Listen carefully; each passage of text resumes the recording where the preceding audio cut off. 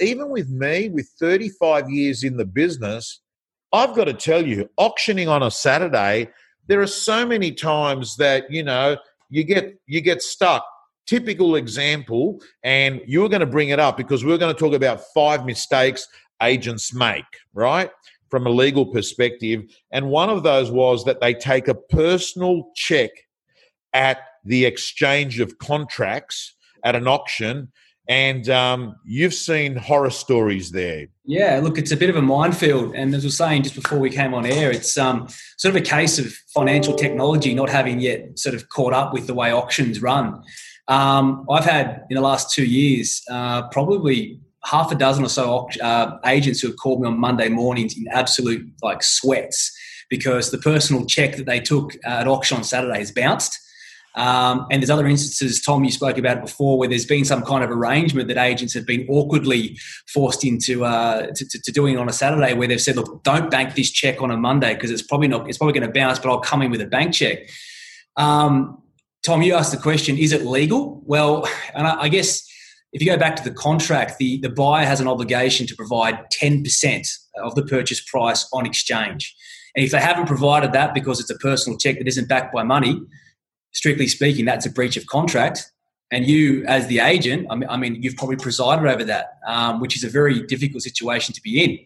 But, is it a case of sometimes needing to be done? A lot of people just can't get to it. They don't realise you have to get a bank check, or a bank check would be preferable on a Friday, and they don't know what amount to make out because they don't know how much they're going to bid.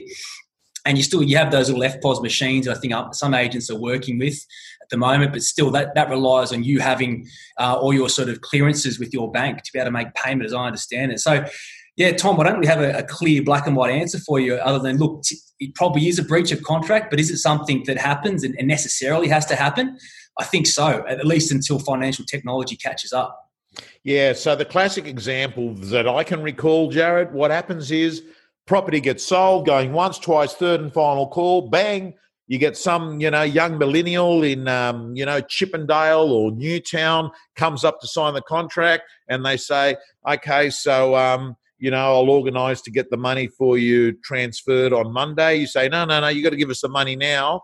We need a check. Oh, mate, I don't have a checkbook. I don't use checkbooks. None of these 30-year-olds use checkbooks now, right? I don't have a checkbook.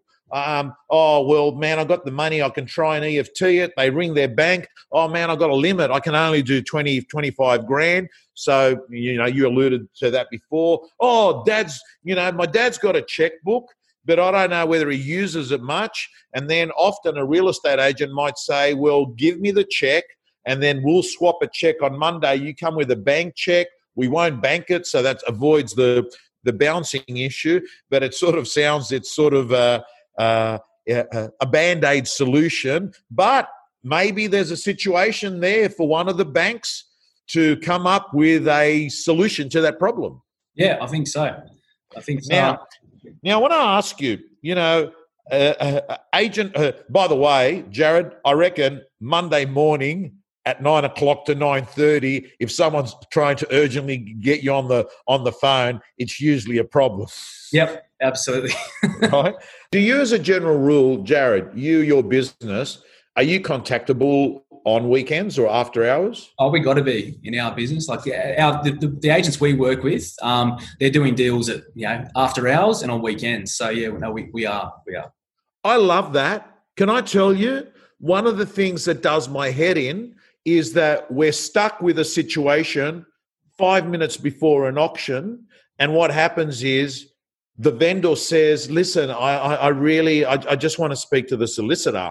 They can't get onto the solicitor, and then they might not have built enough trust with the agent to actually make the decision, right? Yep. So you're running around ringing numbers, often there is no mobile solicitor's number with the people that you're dealing with.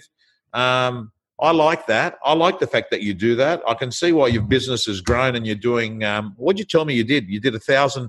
Did 1,200 last year deals, yeah. 1,200 deals. Yeah, we don't get as paid as much as agents, so we've got to do a few more. Man, if there was the REB awards for conveyances, you'd be up there.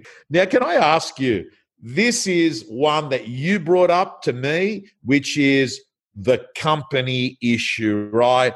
Man, like it always becomes a dilemma dealing with a company purchaser versus individual, and this whole thing about searches, guarantees, blah, blah, blah. What's the take on that? Oh, look, it's a bit of an issue. I mean, the nightmare scenario, and you've probably seen it before, Tom, where someone's won an auction and they've gone down to put pen to paper and they said, oh, actually, no, can you put it in, Tom Panos Proprietary Limited? And you're like, well, what the hell is that? Who is that? And it's a very important question, because in order to legally enter into a contract in New South Wales, in Australia, a company has to be signed by two directors, or if there's only one director, that director. Now, you have no idea who that is. The guy that's just won at auction, he might say he's the sole director, but the only way of being able to tell. It's given you a test drive of Real Estate Gym. Let me tell you, if you're a subscriber and a member of the gym, you'll be getting videos from our co-coaches all the time. You'll be getting mentors, you'll be getting scripts, you'll be getting dialogues, you'll be getting templates, and most importantly, My Prospector, your personal accountability system to make more calls, get more appointments, get more listings. From around $10 per week, realestategym.com.au, your personal coach.